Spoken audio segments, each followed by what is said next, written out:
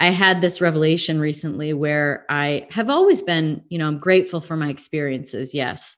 Um, but the one that I had most recently, which is more of a growth, an evolution of that thought, is that I also wouldn't change anything.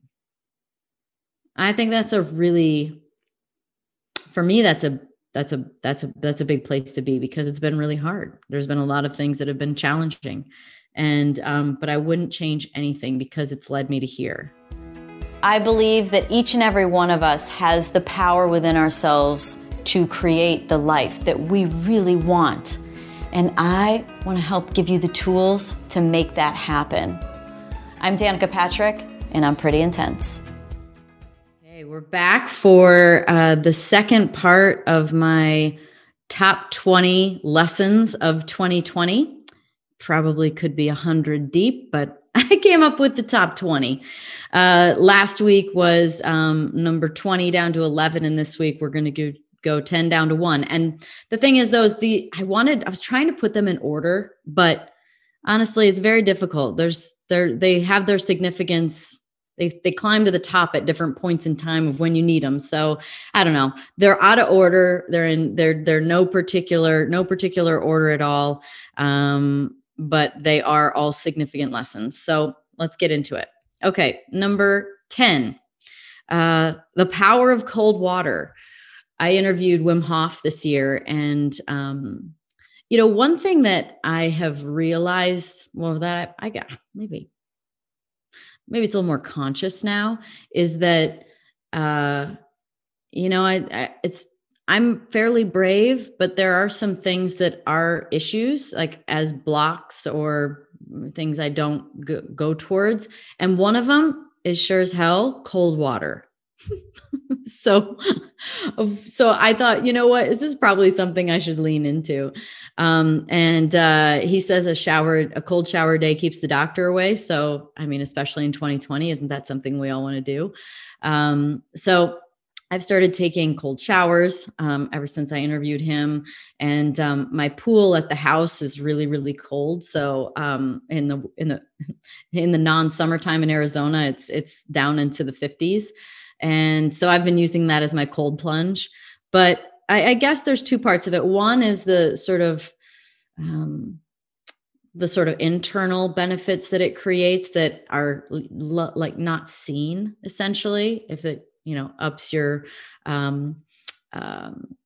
resilience to viruses and things like that, but mood and skin and all kinds of various other things. But the other one is just leaning into the difficulty and expanding my own comfort zone of being uncomfortable, which is kind of the name of the game for me. So anyway, cold water, it's been something that I have realized I can do now. So hell yeah, me. Number 9. I didn't realize how easygoing I was until I was single. I've always been a really go with the flow person, but I also am strong. So I guess what I've realized is that maybe my triggers got in the way and things like that would make me feel like I had kind of put me or more on edge. And maybe created some resistance or, less easy breezy flowiness. Even though I'm always up for anything, maybe my mood wasn't exactly there, but I am friggin' easy breezy. Like I'm up for anything, and I just don't have any more bad days anymore. And I'm super grateful to recognize that in myself, because as I've been in relationships for 16 years straight, pretty much, I kind of didn't know where I was in all that. Am I easygoing? Am I not? Am I too uptight? Am I too controlling? Am I too opinionated? Am I too easygoing? Do I not stand up for myself enough? Like, where did I fall in all that? So I feel like it's shown me. Okay, number 8. I also didn't know how good at being alone I was until I was alone. This goes towards, this is maybe not necessarily like a super fundamental lesson as much as it's sort of taught me about myself. So it has been, it's not like get in the cold water, and that could apply to anyone, but this is a lesson I've learned in myself, and that a lesson in confidence, and to not fear the unknown. And again, like I had just said, I hadn't been alone in 16 years, so I didn't know how to do it.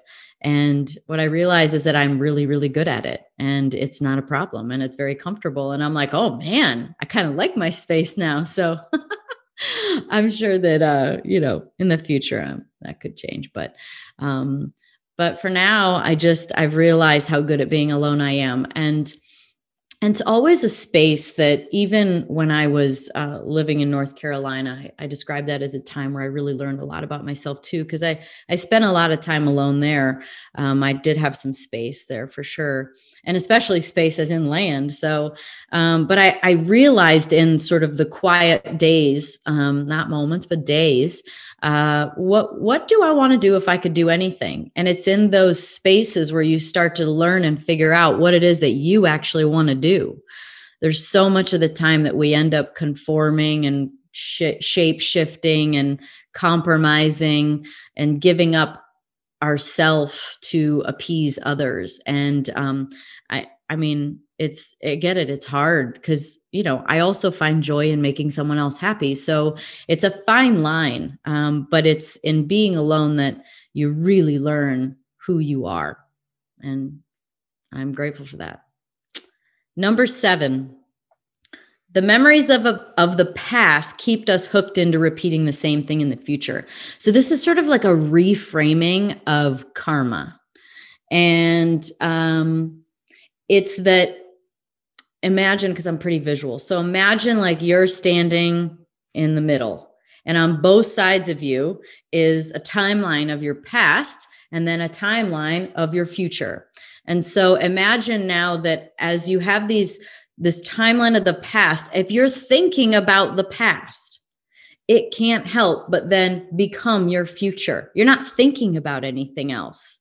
And so it is in letting go and sort of allowing yourself to think greater than those memories, or think different than those memories about what it is that you want, that you can then create the new future. Otherwise, as you think about the past, you create them in the future, and then what are you on? The karmic wheel.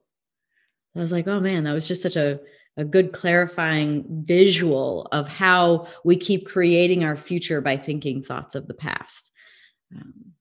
Got to get beyond yourself, as my friend Joe Dispenza would say. Okay, number 6. This one's tough. Everyone is reflecting back to you who you are and what needs healing. I mean, this is a big concept. It's a concept of mirroring. And, but,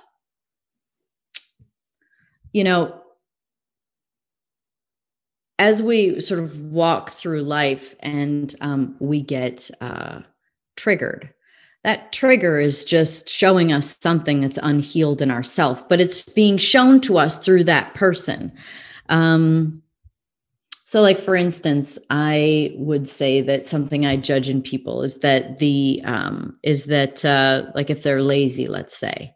But it's because, and so I'm going to pull in number 5, because number 5 actually in this list is what we judge, is what we deny in ourselves. So in this reflection and this sort of understanding of the judgment then that comes in because we're triggered, what it's really showing us is something that we deny in ourselves. And that, for me, in that specific example, let's say, of judging someone that's lazy, it's because I deny myself the ability to be lazy. So if someone is being lazy, I'm triggered because it's an aspect of myself that I deny and that needs healing and needs balancing. So yeah, looking at the people in your life, especially the closest ones to you, and especially in relationships, what is it that's triggering you, and looking at that trigger as a teacher. And that's really the truth. Because as we've healed that aspect, let's fast forward to a place where I now have a really healthy balance with resting and being what I would maybe label as lazy, but let's just call it resting and recovering and healing and whatever, resting. Then if I do that with myself, now if somebody else is doing that, I can see the aspect that they may need that. That might be exactly what they need right now. And now I'm healed and I'm not triggered by it. So you can see how if somebody does something that you judge, there's work to be done. That's been a really helpful teacher for me because it is hard, right? You're just you don't, it's hard to really see yourself. So that's why the world shows up as a mirror to show us ourselves. So we know where to look, where are the weaknesses, where are the wounds, and then we can go to work on them because we as an eye don't, it's hard to see those things within ourselves. So it's the people that provide the mirror. So lovingly, of course. Number 4 on the top 20 countdown of lessons is the body holds emotions and trauma, and the mind is part of that puzzle. So the body holds emotions and trauma. I started doing I've actually, always had massages, but I started getting into sort of a new aspect of body work. She was working on my back. And she was going after the spot and it just wasn't going away. And she said to me, if this spot had a sound, what would it be? Give the spot a sound. And I was like, okay. I don't know what that means, but I was like, all right. So you're kind of laying there. And as she's, working, I'm like, I let out like this, and it just it's so uncomfortable, right? It's such an odd thing. And so I kind of let it out and it wasn't really maybe authentic. And then the next time I did was much more like, it was like, I couldn't control it. It just kind of came out and much more of it. And after I did that, I started crying. I started bawling. And I was like, wow, that was the craziest thing to have sort of this frequency, essentially, the sound, activate this wound in me and this stuck energy. And so I've since then gone more times and it happens again and again. I don't go in with the expectation of it. In fact, the last time it didn't cry, but I definitely had a lot of information come through different parts of the body. But understanding this idea that when we have an experience that is strong enough to create an emotion, a feeling, that if you don't get rid of that through saying it, processing it, therapy, or talking to the person or whoever or whatever the moment was, and you just keep it inside, that it's stuck. And it's stuck as in, like, I imagine, and again, I'm not a doctor, I don't know, I just kind of use my imagination for how to process the crap in my life, but I kind of imagine it as being like balls of energy that are just stuck in my body. And the sound is like the door to the emotion. And I also experienced this with another practice that I have, which is this class called The Class, and it's with Taryn Toomey, and she started doing this a long time ago in New York. And obviously with everything going on, they have a digital platform and an app now, so it's easy. So I just put it on my computer and do it.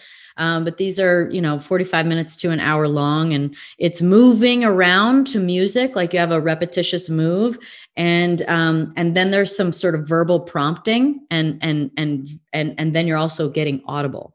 So you're sort of making sounds.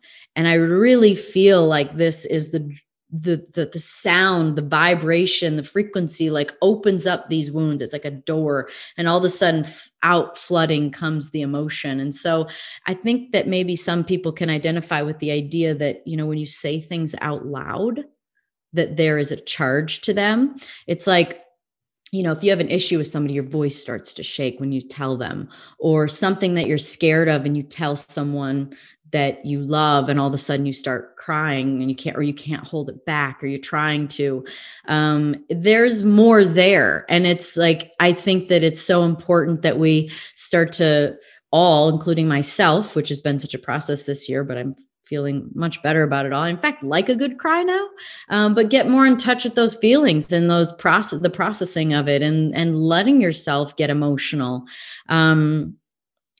Dare I say, I actually like having a good cry now. It feels good. It feels clearing.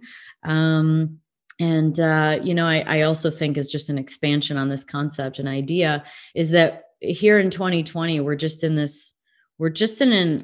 an era where, especially for men, it's being asked to show up in that way. It's being asked to feel your feelings and to get in touch with them, and to balance out, your masculine and feminine side, as well as for women and their masculine and feminine. But I think that in emotions and feeling is being called right now, and feeling into your body.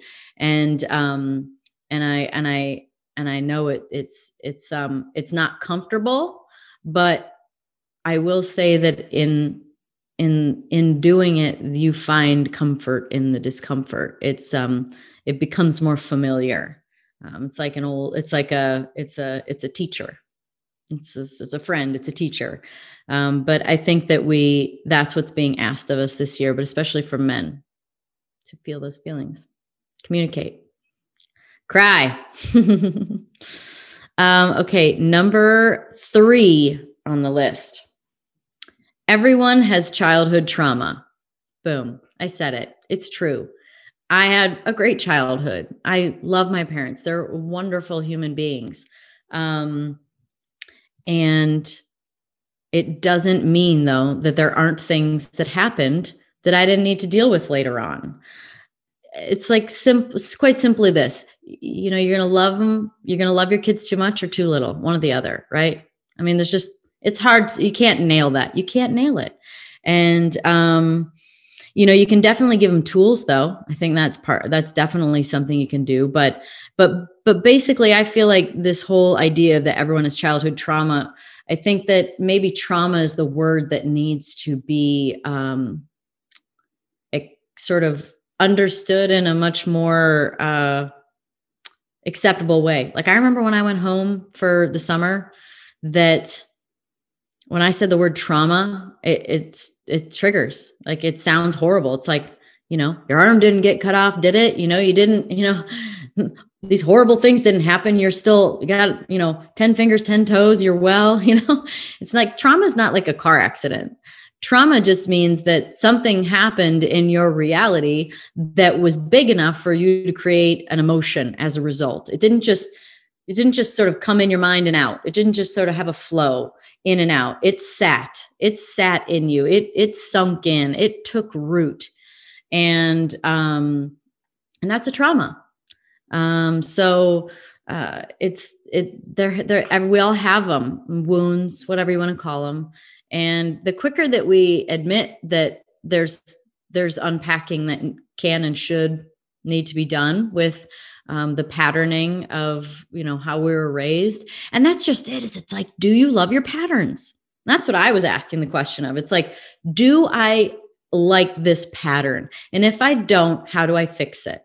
And it's in that exploration of the root cause of the pattern, which is almost always going to lead you back to childhood, that you can find it.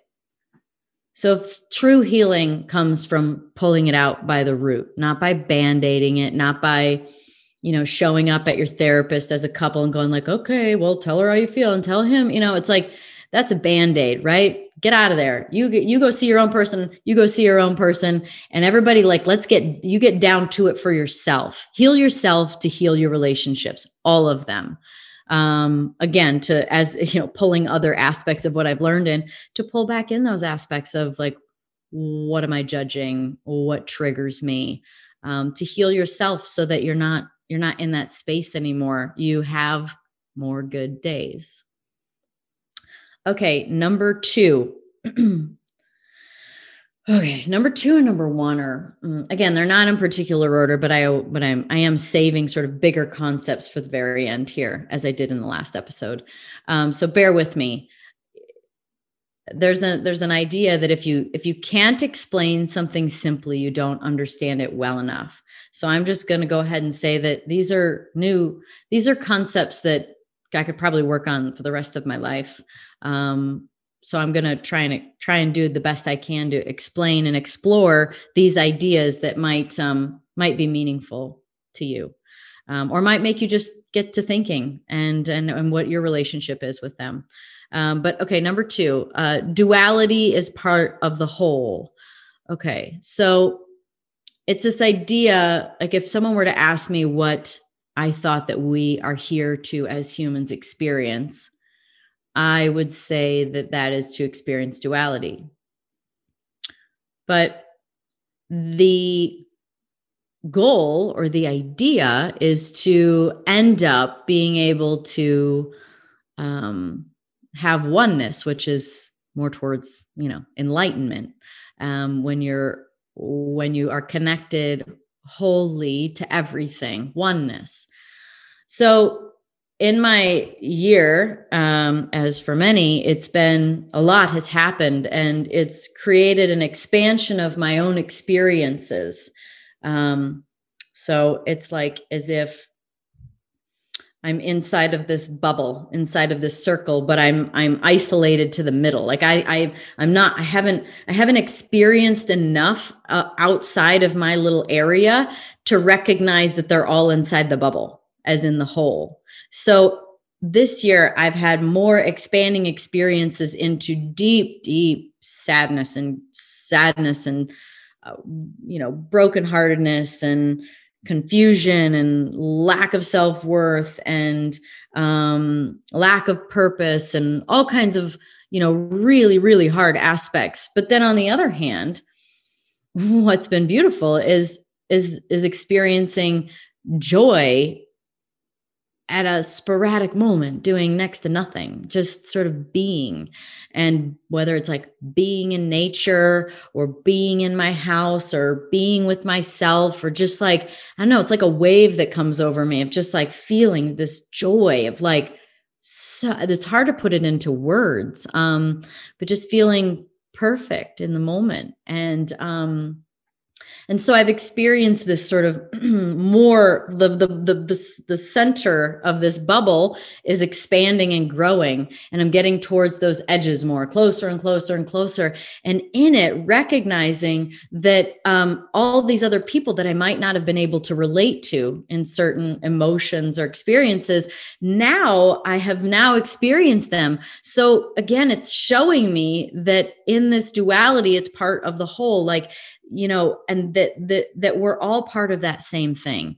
As I've experienced more aspects, it's allowed me to relate to more people, which means that, we're not that different. And so it's in this duality that I exist in both, right? I exist in grief and I exist in joy, and it's all part of the whole. Like it's all there. It's one end of the spectrum. It's just, it's about finding sort of the balance of where you want to be in the middle of it. It's why, people go to extremes. It's just touching the edges of this and finding yourself, and that you're all of it. You're right. Like, I know I'm rambling on, but again, like I said, bear with me because these are concepts that are kind of new to me, but the simplistic words of it is just that within duality, you exist on both ends of the spectrum. And so that is helping me understand oneness by expanding my experiences. Okay, now we're going to land at number 1 on my top 20 lessons of 2020. So this is even more complicated to explain, but maybe I can be concise. So it's the idea that we're all divine. We are all God. And before I lose anybody too much, let's get talking, because it's triggering, I think. This idea, especially when it comes to religion, is like it's blasphemous or uncomfortable. And I'd ask, what is the discomfort in that? Is the discomfort that now you recognize your power, that you recognize what you could be? And so the thing that's got me to understand this or think this is the idea that, and I listen to a lot of Abraham Hicks. I don't know if anybody else does, but if you don't, I love listening to Abraham Hicks. She is, her real name is Esther Hicks, but Abraham is who she channels. So it's channeled information. But there's a lot of talk about feeling good and sort of, if something doesn't feel good, then, it's out of resonance. It's not on your frequency. It's not meant for you. And so, if we're to sort of use that as an indicator, God is love. I feel like that's something that most everyone can agree on. And if God is love, love is whole and happy and pure and joyful. And it's all those really good feelings. So now if you experience something, anger, mad, triggers, whatever, it doesn't feel good, right? Why doesn't it feel good? It's because it's really not you at your core. It's just like when you look at someone and like your kids maybe, and you just see them past all of their issues. You see them past their, hating you, right? I hate you, Mom. Or, not wanting to be around you or whatever it is, or something that they do or say. And you just still love them because you see them for you see their essence, their true self. You can sort of feel the divinity within them. And anything else is just not really them. It's an adolescence. It's growing pains. It's whatever, but it's not really them. It's part of the learning experience. And so let's just sort of extrapolate that out to everything. It's that if it doesn't make you feel good, if it makes you uncomfortable, if it makes you feel shameful, if it makes you feel angry, regretful, any of those kinds of things, it's really not you at your core. And so for me, that's what I've sort of been exploring into is like, man, how can I love someone better? It's like, I have this example, this story about being in my neighborhood and out walking my dogs. And this guy was mad about my dogs being off their leash. And he's like, hey, they should be on a leash. And I don't really like to put them on leashes, even though they have an electric collar. I was like, hey, I have them on an electric collar if that makes you feel better. And then another day I was walking, and as I'm sort of wrapping around back to the house, and they're off the leashes, and I can see him looking at me. And I sort of energetically give this whole, like, what are you looking at? Like, they're fine. And he's looking at me with this energy of like, your dogs are off leashes and I'm watching you. And so I get back to the house, and the next day my house manager shows up, and she goes, so got a call from the homeowners. And I said, dogs off leash? And she goes, yeah. And I was like, I know who it was. So anyway, within probably a week of that, I went out I was out running with my dog and doing some short interval running things. And I wasn't going very far, but he was out. There was a guy outside walking. And I thought, I'll run on this side of the street. And then we go by and turn around. And I was like, could this be the guy down the street or not? I had that feeling. And then I was like, I don't know. He seemed like he wasn't very happy. He probably is not out for a nature walk then. And so I went by, and I turned around because I was just running like a 400-meter run. And I turned around, and I could see he was right behind me now. And he had his phone out as if he was sort of like held it up, sort of like as if he was taking a picture, and then put it back down. So I turned around and I stopped and I looked at him, but interjecting this information from when I heard that there was a report to the homeowners to this moment, I kept thinking to myself, you know what? Don't fight this. Like, just don't fight this. How can I love this human better? If it is that important for him to have the dogs on leash, which seems, and call the homeowners, like, he has bigger issues. And I don't know what they are, but I'm going to just try and see how I can love this human better. And so I'm like, I'll put him on leashes from now on, and I'm going to smile at him, right? Like I'm going to smile at him, say hi, and at least he can go, well, she seems pretty nice. I guess maybe I overreacted. I don't know. So now going back to the moment when I turned around and saw him, I stopped and I looked at him and I was like, hi, my name is Danica. I was like, what's your name? And he's like, oh, so-and-so. And I said, well, where do you live? And he said, oh, I live down the street. And sure enough, it's the house. And I was like, you're the guy. I'm like, you're the one that was uncomfortable with my dogs off the leash. I said, I just want you to know that whenever I go by now, I put them on leashes. And it's true. It's just that I wasn't going that far because I was running a short distance. So I was turning around. But when I go by, I put them on leashes. I was like, I just want you to know, I have no problem with that. It's okay. He's like, oh, it's just, my dogs, they're just they bark a lot. And, I love dogs. And I said, yeah, that's okay. He's like, I'm so glad we're having this conversation. And I said, yeah, it's not a problem. And, so anyway, we said bye and carried on. And, that picture, as I think he took a picture of me with my dog, not on a leash when I was running, nothing happened with it. And sure enough, now it's like a wave hello, like, oh, nice to see you. And all I did was think to myself, how could I love this human better? And that's how, if we're going to pull religion back in, that's how kind of God sees everything. It sees everything whole, pure, and love, always forgiving. And in fact, not even needing to forgive because there's no judgment. And so how can we love each other better? And it's like to see the divinity in each of us. And it's there. Like, how can I love this human better? How can I love it from that space of unconditional, pure love? How can I see the divinity? And anyway, it's given me a guidance system to my own emotions and the things that go on a day-to-day basis. It's like, if it makes me uncomfortable, it's just not me. It's not me at my core. And it's still something that I need to work on and heal. So, totally a work in progress, always working. But it's been a really transformative 2020. And, I'm going to share this.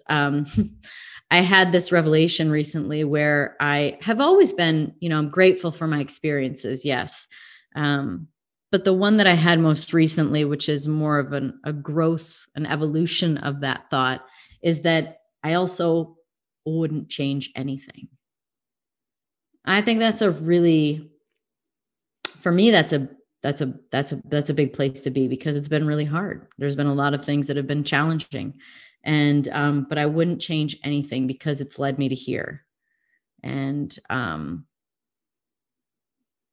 grateful for that. I'm grateful for having 20 lessons of 2020 that I can share. And, maybe hopefully some of them hit home. Maybe some of them will plant a seed. Maybe some of them will be an expansion of something that you've already been thinking about. And maybe you'll never listen to me again. I have no idea. And it's okay. It's all okay. We're all doing everything we can on the journey. And even when we or someone else that we care about is, seemingly off, it's all leading to truth. Even in sort of those derailing moments that people have and those detours,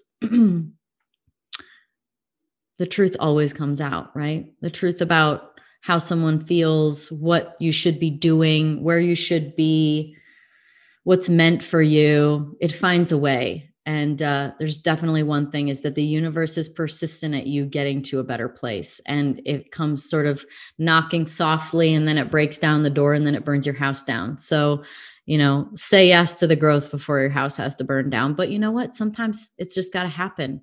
And that's like extreme alchemy. And, it's transformative, and you can never be the same person, but in the best way. So I hope that everyone can look at 2020 and find the gems. And sometimes it's, it's like a diamond. It's through pressure it's made. And so I hope that people have been able to turn into diamonds this year through the pressure, and learn and grow and expand. But the journey's never over. It's never done. You can't get it. You can't get it wrong, and it's never done. It's just a journey. So here's to 2021 being maybe a journey that has just a little more joy in it. Yeah. And a little more freedom and a little less masks. All right. Thanks, guys, for listening. Thanks, everybody, for listening to the Pretty Intense podcast today. I hope you enjoyed it. If you like what you heard today and you want to hear more, please click on the subscribe button.